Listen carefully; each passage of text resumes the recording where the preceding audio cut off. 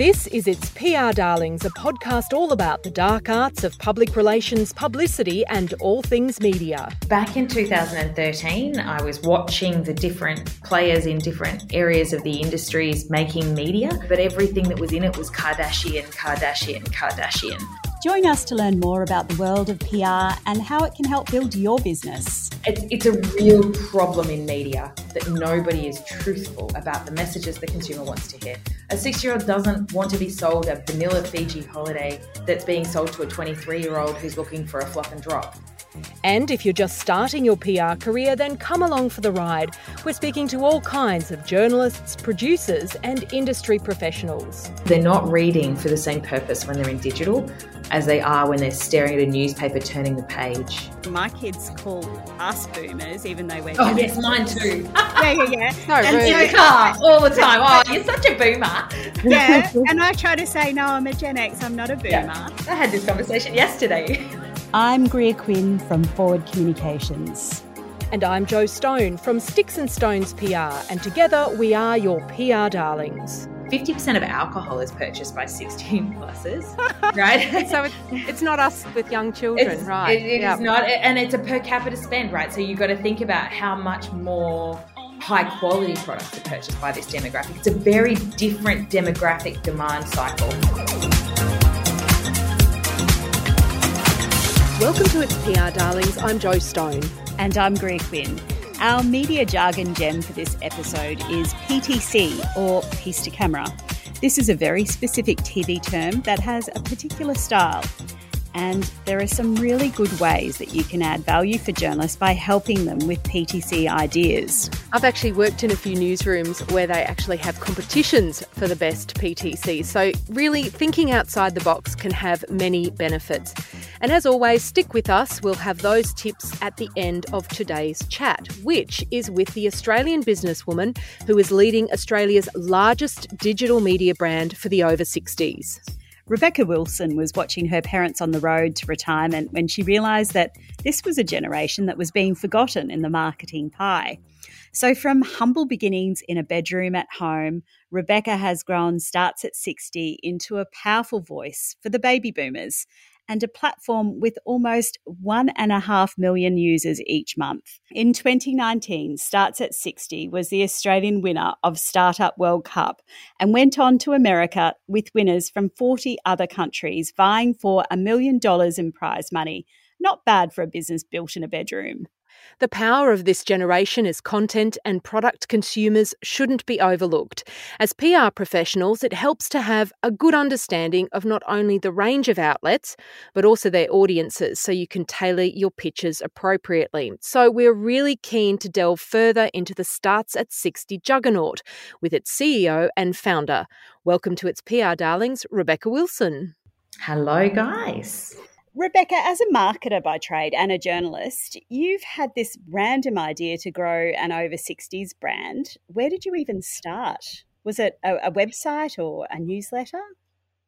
So back in 2013, I was watching the different players in different areas of the industries making media and looking at the media being made for my parents and watching my parents walk around with an iPad on their hip reading media, but everything that was in it was Kardashian, Kardashian, Kardashian. And it really was sitting back from it as a marketer that was working with clients who wanted to talk to this generation and knowing there was nowhere that was consistent or reliable to speak with them through. So it became, I guess, something I had a hypothesis. So I started a little blog. I started writing for the audience and gathering an audience. I think it started with $5 Facebook spend a day. Wow. To grow the audience. And they read the content and they signed up for the site. And Fantastic. They read again and read again. And really it was the right time to do that. And gradually the $5 grew to 10. And then 60-year-old bloggers jumped on board beside me at first. And that was a really beautiful thing to have content from over 60s and to curate that for them and bring that to life online. And in terms of what the market was actually doing in 2013, what other than the Kardashians, which we see a lot of now too, don't we? What else was kind of being pushed through to them? So it was a really different world, right? You've got to see that major news publishers were still believing in print to their heart and soul. They were absolutely determined that the internet was not going to win.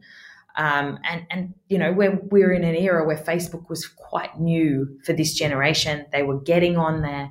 They were uptaking it through 2013, 14, 15 was their big wave of uptake for an over 55s market. And that media content on there wasn't proliferate for this generation, speaking about the things they're interested in, the topics that are engaging and helpful for them. So that has shifted a lot. The news industry is readily speaking to this industry now, to this consumer now. So we don't have to be the same as we were when we started. We in fact know that we play a role in building and driving a voice for over 60s, but that we have to be there for the marketers and the brands that speak to them as well. And we have to get the right goals and achievements for those brands. So our job is to sit between the consumer and the brands and curate a conversation. It's very interesting, actually, because that generation, they weren't young when the internet came out, but they were cottoning on to Facebook and iPads, as you were saying. But maybe at that point, they weren't really feeling reflected in those mediums. That's for sure. Yeah. And why shouldn't we dismiss this market? What have they got going for them? Would you like some data? Let me unveil to you some really cool data. Okay, hang on. Let me give you a sec. I've got a slide that can tell you all of it. This consumer is 50% of private wealth in Australia. They control 46% of Australia's disposable income. 94% do research online before making significant purchases. 64% of new motor vehicles are purchased by this demographic. 55% of all leisure travel spending is in this category normally, and that's got pent-up demand written all over it when we come back into this phase. 50% of alcohol is purchased by 16-plussers, right? So it's not us with young children, right? It is not, and it's a per capita spend, right? So you've got to think about how much more high-quality products are purchased by this demographic. It's a very different demographic demand cycle to a young person who has a disposable fashion cycle, who has a disposable alcohol cycle, who has a disposable, they're spending low amounts of money on high frequency. Here you've got mid to high amounts of money on mid to high amounts of frequency. So can you run us through what, as a result of that, what was your business model? Because you've got a number of arms of this business as well. Yeah, it's been really hard to find the right one. So we came in as a media business. That was in an era when digital media was running sponsorship models, and I think the whole industry has had to see an awful lot of change. I'm blessed that I have, been adaptable, because I think you wouldn't make it if you weren't adaptable in this market.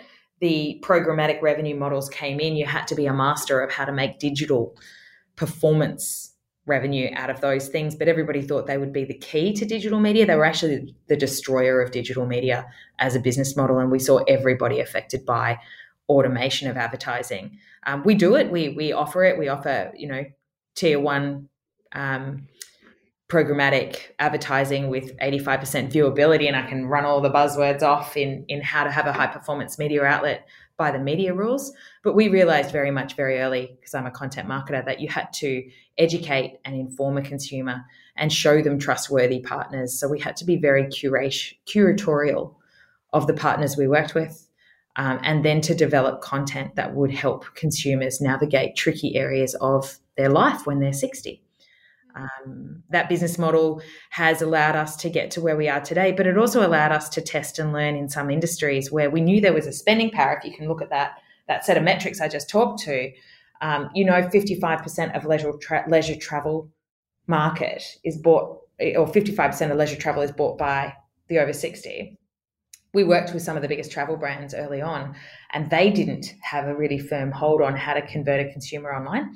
So we had a knowledge of how to move a consumer through the funnel and how to get them to click an ad or a piece of content, but there was nothing to do on the client's website that would actually pick them up and have them convert. So we had to take control of that problem, because otherwise the advertisers would come and the advertisers would go and they say, your consumer doesn't buy travel. And I can tell you that's rot. They buy travel.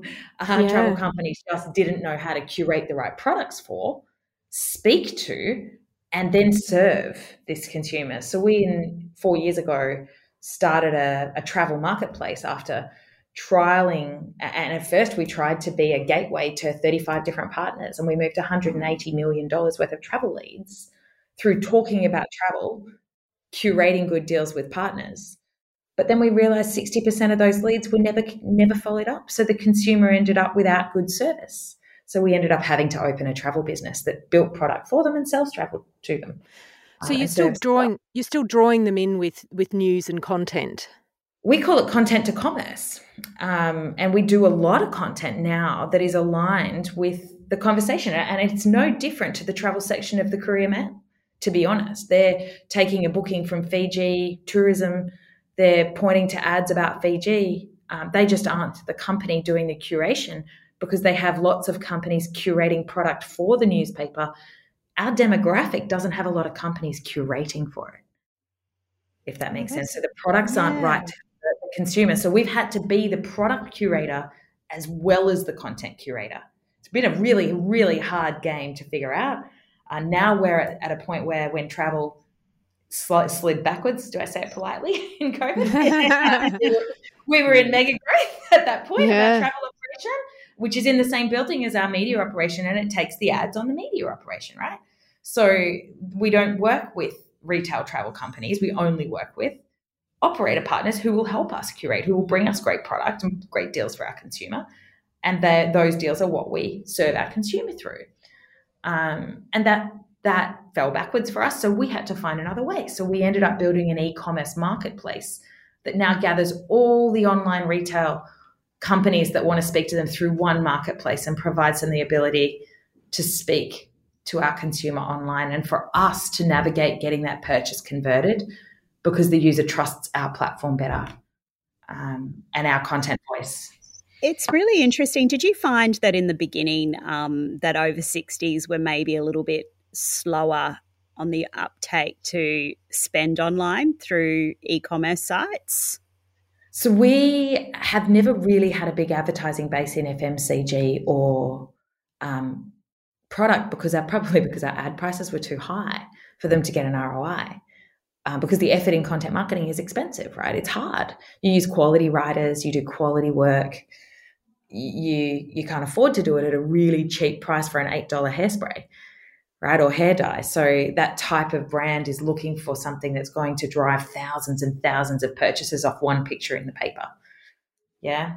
And that model didn't work for us in advertising. So we found ourselves more aligned with professional services companies and banks and people who had this consumer in their eye line at a big end, where they were selling them a $400,000 product, like a bank loan or a caravan or all those types of products. And the smaller end actually missed out on our consumer. They don't speak to them very actively. Fashion companies never really advertise with older people in their pictures, but I can tell you now, 6-year-olds buy fashion. So for us, developing a marketplace was actually last year's project, and it was only a punt. Somebody had said to me, hey, you know how to do this. Why don't you do it for e-commerce?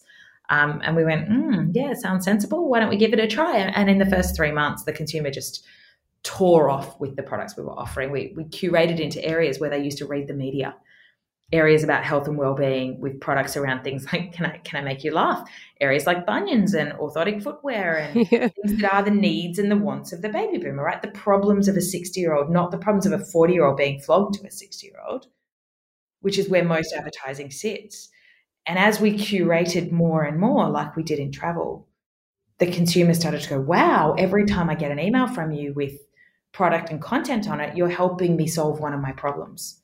And you have a product that I can buy that has been chosen and sort of tested. Especially for you, yeah. Yeah, and so for us, that's our voice. We really look for suppliers and brands that have products we can curate up, tell stories of. There's beautiful products in there like a Kunzia cream that my mother-in-law worships, which helps her arthritis pain. And 49% of our users say they have arthritis. Arthritis doesn't go away, so you're constantly looking to ease that pain. It's better off knowing the needs and wants of your consumer and serving it. So would you say that you still run Starts at 60 as a traditional newsroom, because that's what you started as originally, and you have a whole team on staff, don't you? Yeah, we do. Our traditional newsroom has right-sized itself, can I say? Because the reach opportunities in media have changed as well. The saturation of the mass media industry, the advertising dollars that are available through what I'd call news-aligned content has just caused us to normalize what that part of the business does. It entertains the consumer, right? That's what news does. It entertains and informs. For us, the ABC and some of those companies do have the budgets that are required to serve deep investigatory news that we just could not sustain as a business. And because the Facebook News and Google News negotiations continue to be ongoing for small publishers like us, whilst big publishers that have money in their pockets, you're very much caught between having to fund it yourself with no government grants and no support doing that as a business. But you still have... Yeah, you still have journalists on team, don't you? Oh, yeah. Yeah, no, we have 7 journalists on team, and we have a pool of about 25 freelancers that we work with. Plus, we have about 100 over 60 bloggers. And our team is very curatorial. We will write the news that is relevant and interesting to the baby boomer today. That team comes in every morning and starts the news cycle like a news team would. Then we have the features cycle, which is very much driven around our 2 other pillars, which are just coming into our site in the next couple of weeks, but are already actually operating in the tree, which are our retirement guide and an area we call the lab, which is product testing with over 60 voices, experimenting and experiencing different products and telling the stories of them, a bit like Good Housekeeping would. So where would PR fit in all of that? Like, how can public relations people come to you? Do you come to you with story ideas or pitches or products, or how would that work? Absolutely. PR slides beautifully into the retirement guide, where our operation is about the problems of the baby boomer. If you think from our perspective, we're looking for the solutions, and we are not the voice of the solutions. The solutions have experts tangled up in them most of the time, and that's where PR really loves us, as they want their solutions talked about through an expert voice, whether that be retirement planning problems that consumers have. And experts pitch us stories all the time, both through PR and directly, for our team to write or for their team to work with us on contribution stories. And we work on a bit of both. We're always working into serving and solving the problems of the baby boomers so that we're very mission focused, and it doesn't just become stories for story's sake. If we're doing those, they're in our news and entertainment pillar. And yes, you can also pitch into there. We're looking for good facts to write about, good anchorage that the consumer will be interested in the news and entertainment pillar. So the PRs, in a way, they become collaborators on your platform. Are you talking imagery and videos as well, or is it mostly just the content that you're looking at? So increasingly, and we've just, we are launching in 3 weeks the retirement guide. The retirement guide, I was telling Joe about it earlier today, is in fact a brand integrated offering. It's the only way we can bring the quantum of expert voice into our platform to help solve the problems, because we aren't financial planners and we aren't,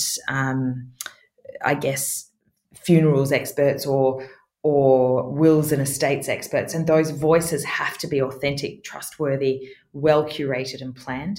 For us, we're starting with 6 big issues or problems of the baby boom with the retirement guide, and those voices that we're working with PR and marketing of brands are developing into the content that we believe the baby boomer needs. So our team is doing all the features planning, they're doing all the features editing, they're working with different voices to either interview and create content ourselves on our side, and sometimes those are contributed as well. Joe and I are also really interested on how you're collaborating with some of your followers and some of the over 60s that are co-producing content for you as well. Can you tell us a little bit more about how that works? Yeah, I guess it's the other pillar of our voice. So a lot of our team aren't 60. We do have some throughout our building. It's just how digital businesses are built these days.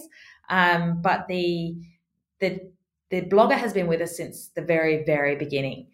We have a couple of different blogger voices. We have a blogger editor that works for us who organises our bloggers, and she takes pictures every day of the week from our 60-year-old bloggers to pitch stories across retirement, health, lifestyle, even just family issues and things, which just keeps the conversation flowing. And then we have this new pillar of the lab, which is about being able to allow a 60-year-old to judge a product and try and see if it works. And for us, that's something that brands can come to us and say, hey, I'd like to give you these samples and these products and let somebody have a go. And we've found a pool of professional 60-year-old freelancers that work with us to test and try out product and write good content that's meaningful to the 60-year-old audience. You see it commonly in other publishers. It's funny, that type of content is where Adore Beauty and brands that are really doing commerce now are going. You see that in magazine content, but it hasn't made it over into digital very well, except in places that are very specialized to sectors like beauty and fashion. And it's really combining, I guess, a blog voice with a media voice, because the blogger has a different way of speaking about product to an independent news voice. And Starts at 60, you actually have a lot of sponsored content, and you have advertorial opportunities as well. Can you just explain for our audience the difference between those and why you're actually making the distinction between the two? Yeah, it's been a really confusing thing even for the internal team over the years. Sponsored content is where our team writes it and we interview and create that content or co-create that content with our clients, but we use our own voice.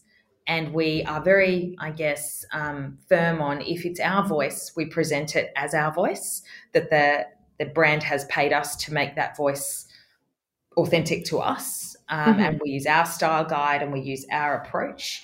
But increasingly, and the reason we started that was because back when I started this platform, there wasn't a lot of content marketing in the market. There wasn't a lot of marketers out there making content marketing. So we found we needed to be the creator of good content when a brand wanted to educate or inform this demographic.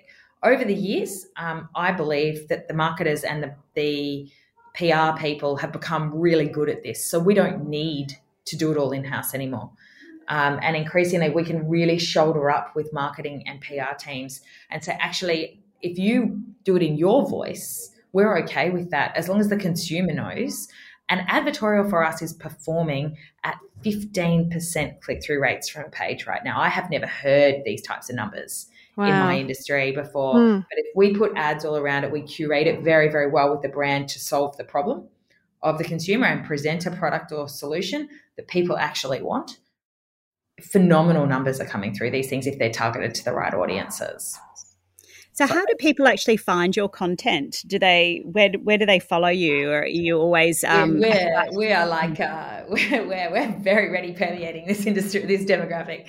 So we have a very strong Facebook following, probably one of the most engaged Facebook pages in Australia. But people don't talk about us as a benchmarkable site in media for some reason because we're not in the young sexy field, right? So we're okay with that. A little bit bitter, but it's the Bunyan cream.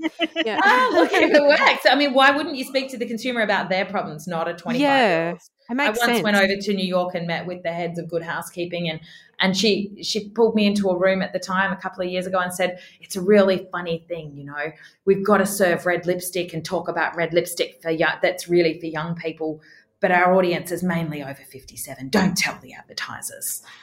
Wow. It's a real problem in media that nobody is truthful about the messages the consumer wants to hear. A 60-year-old doesn't want to be sold a vanilla Fiji holiday that's being sold to a 23-year-old who's looking for a flop and drop. A 60-year-old's looking for an adventure and somebody to carry their bags and everything to be organised and some entertainment at night and stuff. They want to get away from doing nothing at home, right? So it's a completely different curation voice that people miss in marketing. Just listening to you and thinking that it sounds like there's still ageism is still alive and well in Australia, judging by what you're saying. If advertisers or marketers don't want to readily admit that they're, I guess, targeting an over 60s consumer, even though they're benefiting from that spend? Absolutely. And they're quite open about it many times in marketing. And so they should be. If you're a good marketer, you know which audiences you're getting for nothing and which ones you're getting for something. For us, the best partners are the ones who want this consumer graciously and keenly, because we can stand beside them. If their product's good, especially, like that's where we love it. If it's a great solution for a problem of an over 60, then it makes great sense for us to point to it. If it's not a good solution, we very often stand back and say, you know what, we're very value driven as an organization. We need to make content that educates the consumer about the good things in life here and the hard things in life. And that's our mission. And Greer was also asking about, how people find you. You do a tons of newsletters. How does that fit into these days? Less than we used to. We are working the user journey very, very hard. We have one daily emailer a day for media. That's our daily. It's called the Starts at 60 Daily. Comes out at 4:00 every day. That is a combination of content from the newsroom, our experts from the Retirement Guide, the lab, and some integrations from travel and e-commerce. And then advertisers as well. So that would have usually 10 to 12 slots on it. It is an incredible open rate. We get 45-ish% open rate on that email. We also have commercial emails that go out for travel and e-commerce that brands place content with us on, and that the lab and the Retirement Guide content go into. That's all we do by email. We do an awful lot on Facebook. We have a very sticky audience. They share our content very readily. We have a lot of Facebook groups as well, into which we place content that is aligned with the focus of the groups. So gardening groups get gardening content, books groups get book content, health groups get health content, and they self-perpetuate content for us as well. They keep each other engaged. So a lot of PR would kill for that newsletter open rate. What are your tips around that? It's all in the skills of the media team. They're amazing. They're good amazing, content. Right? Good content. Yeah. Good content. Do not disappoint your audience. And I think that is as I say, we are a curatorial place. We have to curate. If we just become the news of the day, regurgitating what other news is doing, we lose the reason for the user to open it. We have to only be for over 60s, and we have to be cool. And we have to pick the right voices to work with in freelance, expert, and blog. It can't be sad and lonely. It's got to be about real life. People have got to have voyeurism for the information and insight. And that's our job, is to just make something that continuously evolves, that isn't, I guess magazines used to be quite repetitive. You could always guarantee that Better Homes in Spring was the same How to Pot a Pansy, right? We can have cycles, but we have to also be linked to the news cycle and linked to the relevant changes going on in the outside world for this generation. There's a lot of change going on right now. So AstraZeneca versus Pfizer, for instance, how has that gone down in your community with the over 60s and then the over 40s, with the changing of the rules around COVID? How's your audience been responding? Look, there's a large percentage in this cohort, as we know, that have been late adopters of the vaccine. And I've been being the owner of a travel company, a pretty abrasive, pro-vaccine person. And I do get the odd email saying, would you shut up? But ultimately, we don't get out of this mess without vaccines. This demographic didn't get a choice about which vaccine they would get. Some of them waited to see if they would get Pfizer. They're not getting Pfizer. So, unless they have a health ailment, they're getting AstraZeneca, and they are eventually getting it. They are becoming eventual adopters now that society has mainstreamed. There's a proportion of this consumer that's a first adopter, but there is a proportion that will wait as well. It's fun to watch how media can influence them. It's really quite fun. So you were saying that news your news angle really needs to be quite strong, especially when you're looking at your newsletters. So what can PR pitch you, and how do you like to be pitched to? So a couple of things I believe need to be pitched. So there's different ways to pitch different parts of our business. If you're pitching news angles, you're pitching angle against that news into our news team. So there's a very specific pathway in there through the news inbox. We also have increasingly a retirement guide function that's just growing now, which is our commissioning editor. And she's commissioning stories that are relevant to the problems and the needs. And she's looking for experts all the time that can voice and stand for the issues and needs and solutions of them. They can pitch actively, and I would encourage you to reach out to them by email. And I think we have 2 different email boxes, news@starts@60 for the news team and editor@ for the commissioning team. And those teams are being grown from here to service both split requirements. Stick with innovation and solution on the fixed side, because 60-year-olds should hear about things that will improve their lives. And that's our game. For us, if you want confirmed booking and you want us to market your product, then that's come in through team@starts@60.com and we'll set up a marketing program with a deliberate bottom of funnel that you can point to and measure. That's the other way that PRs are working with us, because PRs are doing paid with us quite a lot these days. Do you also do more, I guess, human interest style stories? Like, say there's a aspirational over 60 person that's doing incredible work that maybe doesn't have any commercial angle to it. Do you do those sorts of stories as well? We love to find good ones, and we love to find good storytellers too. I found a lady writing a fabulous column on caravanning around Australia, telling the stories of people in caravan parks, and it was so humorous. And immediately we'll pick those types of stories up. If you find them or know people, we ask you to spread the word and get them to pitch to us. We do very much like human interest stories. If we can find, and this is the key, 60-year-olds aren't interested in what I'd call the stuff they used to get in the local rag. And we just find the stories flop a lot of the time in human interest, because they're not reading for the same purpose when they're in digital as they are when they're staring at a newspaper, turning the page.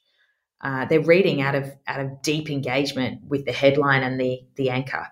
And that's just not there on human interest stories unless you have a very strong FOMO of information in it. It's a weird dynamic we've learned over the years that nice 99-year-old dancing in retirement village just doesn't work. They don't read it. Who does read that? Because, there seems to be a lot of that around, though, doesn't there? We don't publish a lot of it because it doesn't, the editorial effort doesn't get we're motivated by a few things. Large readerships, large moments of readership where you get a great spike in people uptaking your content, really great shareability. We love that. We're motivated by good product and solution, good alignment, stuff that'll help a 60-year-old, educating them. I don't actually know who publishes that sort of stuff anymore unless it's deeply interesting to the other person. Or the younger audience looking to see an older person dancing is like, oh, look, that looks cool, like my granny. Look, and we're not in that NAF market. We're not in, I guess, stereotyping an older demographic to be an old funny look at her. We're not in the TikToker, let's make fun of a boomer kind of market. We're just here to help our audience have a better life. What about that whole okay boomer sort of movement? What does your community say about that? We play with it a little. I play with it over the dinner table with my parents. I don't know about you, but in my family, it makes a great laugh when the teenagers are at the table with the grandparents and they actually have a go at each other. And you see Channel 7's got a TV show on right now that's basically just generations hamming off against each other. I don't like any of it. I think pitting generations against each other is a little bit, media sensationalist and crazy. But for this demographic, they're very opinionated. They are who they are, and you can't tell them to be something else. In fact, I have no role in telling them to be something else. In fact, the more you accept that their opinion is the only way, and you simply present a whole lot of different options and facts, and it's their choice as to how they use their bias and their opinion. We tend to sit on the fence always as a platform, never political, never telling them to go that way or the other. That's why we use 60-year-old freelancers and 60-year-olds in the voices of influence, because when we're influencing, it's not us influencing, it's a 60-year-old influencing another 60-year-old. It's a really important way to speak to this generation is through experts and influencers. What's actually interesting for me, Rebecca, is my kids call us boomers, even though we're Gen X. Mine too. Yeah. So rude. In the car all the time. Oh, you're such a boomer. Yeah, and I try to say, no, I'm a Gen X. I'm not a boomer. Yeah, I had this conversation yesterday. Yeah. The actual boomers, my kids they see the Gen Xers as cringy, my teenage kids, but they see the boomers as cool. So they love the TikTok granny dancers and the TikTok boomers. They actually love that, and they think that the Gen Xers can't carry that stuff off. Yeah. So the really young market see the really mature market as cool as opposed to us. What's the deal with that? Is it because we're their parents? Yeah, I mean, I can absolutely. I've got teenagers, and they're all in the peak of their obnoxiousness. So, I can very much speak from personal experience there. We aren't trying to play to other demos. It might be our downfall that we aren't trying to play to the other demos. We do have a TV ad running all over TV at the moment that is sarcastic, and I think the thing to note about the boomer generation is it's very, very witty and very sarcastic. Your parents, I have no doubt, are all quite cutting in their humor, right? And mine are. They can have a really good sarcastic, dig. And absolutely, so we use that in how we meme, in how we advertise on telly. I mean, we've got Jean Kitson on telly right now saying boomers are too old to understand online shopping. Oops, I just bought a fortnight in Port Douglas and an outfit to go with it. And it's kind of just taking the piss out of everybody's generational view of this demographic. But we don't do a lot of it because it's so expensive to do. To keep making video content and producing it for viral sake is a wave, I think, that might be a bit over in media. People couldn't monetize that. That's interesting. I think one of the other things we wanted to ask you about too is that you actually use your audience to help brands understand the over 60s market, and which I think is very important when you're doing PR work in particular and brand work, because you need a deep understanding of the audience before you actually go out there and pitch to them as well. So what kind of, you do surveys, is that right, of your audiences? So if a PR wanted to know more, we could come to you and get a survey done? Yeah, absolutely. And for us, we've just released for the first time in 2 years the Boomer Guide, which is a downloadable on our website under the advertising tab, which has about 40 odd pages of data in it around the consumer across health, travel, lifestyle, even feeling, like the way they feel, the sentiment they have towards switching brands. It helps marketers and PRs to understand, but it also helps people to curate. I'm a big believer that the biggest mistakes we made on the journey in was thinking that we, as media, didn't have to do the work to find the solutions, that the solutions would just come to us for this demographic. Now that we really look at the problems, we work backwards and we say, hey, arthritis is their problem. We need to find a brand or a product that actually speaks to that problem and why they do it, and understand what are the different ways of solving that problem for a 6-year-old. And that's our editorial prerogative now, because that's what my mother-in-law wants to read about. That's what mass audiences want to know about, and that's what the newspaper isn't doing for them. It sounds like you're doing so many things. How did you actually get growing as a business to be able to, I guess, end up to be in a position of employing 7 full-time journalists and having freelancers? And yeah, we blessedly, we grew to a scale in media where we were able to pitch for venture capital. Back in 2016, Channel 7 invested in us, thankfully, and that gave us the capital to then build a scale-up audience. That business was always going to be multi-pillar, and the first pillar we went into was travel, but the media was the doorway. And so that media operation is the foundation of everything we do, and it's now media and content, I guess, is the transformation as we've had products and partners to work with. So does that mean that Channel 7 is a joint owner, or did they just... Yeah, they own 30% of our business, and we've done a couple of other investment rounds since into the commercial pillars. So as we've grown, it's one business, but other investors have come on board, some really exciting, very well-known investment funds invest in our business. We're a venture business. We're not a...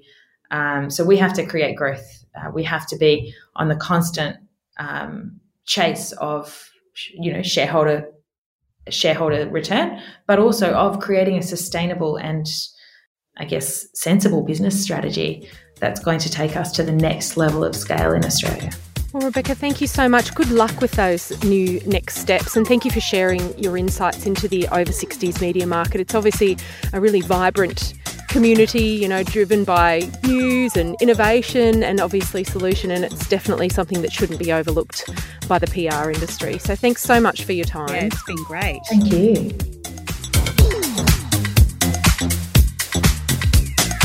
Let's talk about our weird jargon word for this episode, PTCs, or pieces to camera. They're sometimes also called stand-ups too. These are used by television journalists only, and it's when a journalist speaks directly to the camera and looks straight down the lens, making what is basically eye contact with viewers. And when you're doing a PTC, it can be for a number of reasons. So often it's used as a connecting piece of vision between two parts of a story. So say, for example, in a story about parents and teachers clashing over an education decision, you might start with something about the teachers, and then you might say something in a piece to camera like it's caused a deep division and parents aren't happy with the outcome. And then you hear the parents' side of the story. Perhaps you don't have enough vision to cover a section or a paragraph of the story, so instead you say that line yourself in a PTC. Another time you might use a stand-up is when you are somewhere significant at a scene of a house fire, for example, in a medical lab where they've just made a groundbreaking discovery, outside Parliament House, or at a protest march. It places the journalist in the moment of the story. And so this is where you as the PR person can help. You can find opportunities for journalists to do their pieces to camera that are interesting, unusual, or helpful in telling a part of the story. So can you get access to the factory floor where the product is being made so they can do their PTC in front of the machinery? Can you give one of the products to the journalist so they can hold it up during the PTC and say something like, "This tiny bottle could hold the key to curing cancer"? To recap, a communications specialist can help by finding or providing access to an interesting location, finding a prop or product for the journalist to hold or demonstrate, or even something really cool for a journalist to do. But don't make it too crazy. Oh, no. Unless they sign a waiver. Today's show host Alison Langdon recently did some terrible damage to her knee while doing a little bit of water sports for the camera. Actually, my worst nightmare, Jo. Oh, it totally actually is my worst nightmare, Greer. So, look, we've done a few things in our business. Like we found, for one story that we were organising, a stadium that would let the reporters in to film their stand-ups in the centre, and then they could say things like, the number of people with this disease could fill this stadium twice.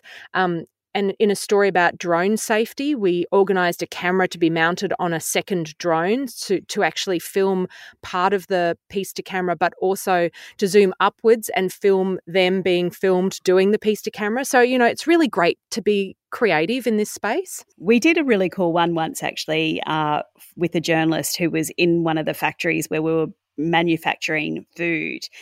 One of the things that we had to get a special permission let off the hook slip for was they had to wear really ugly hairnets as part of their health and safety and hygiene protocol. So we just found a little section in the factory where she could get away with having her luscious locks on full display. Well, so they've got to look pretty too. They've got to look pretty as well. I mean, she was wearing the gumboots and the lab jacket, but we did get her off the hook in terms of the ugly hairnet. And look, we'd love to hear some of your ideas too. If you've had journalist pieces to camera that you've organised, hop on socials and let us know. This has been season 2 of our passion project. It's PR Darlings. And we're going to be taking a little bit of an intermission, and we look forward to welcoming you back in season 3. Subscribe if you want to be the first to know when that drops. I'm Greer Quinn from Forward Communications. And I'm Jo Stone from Sticks and Stones PR, and together we are your PR Darlings.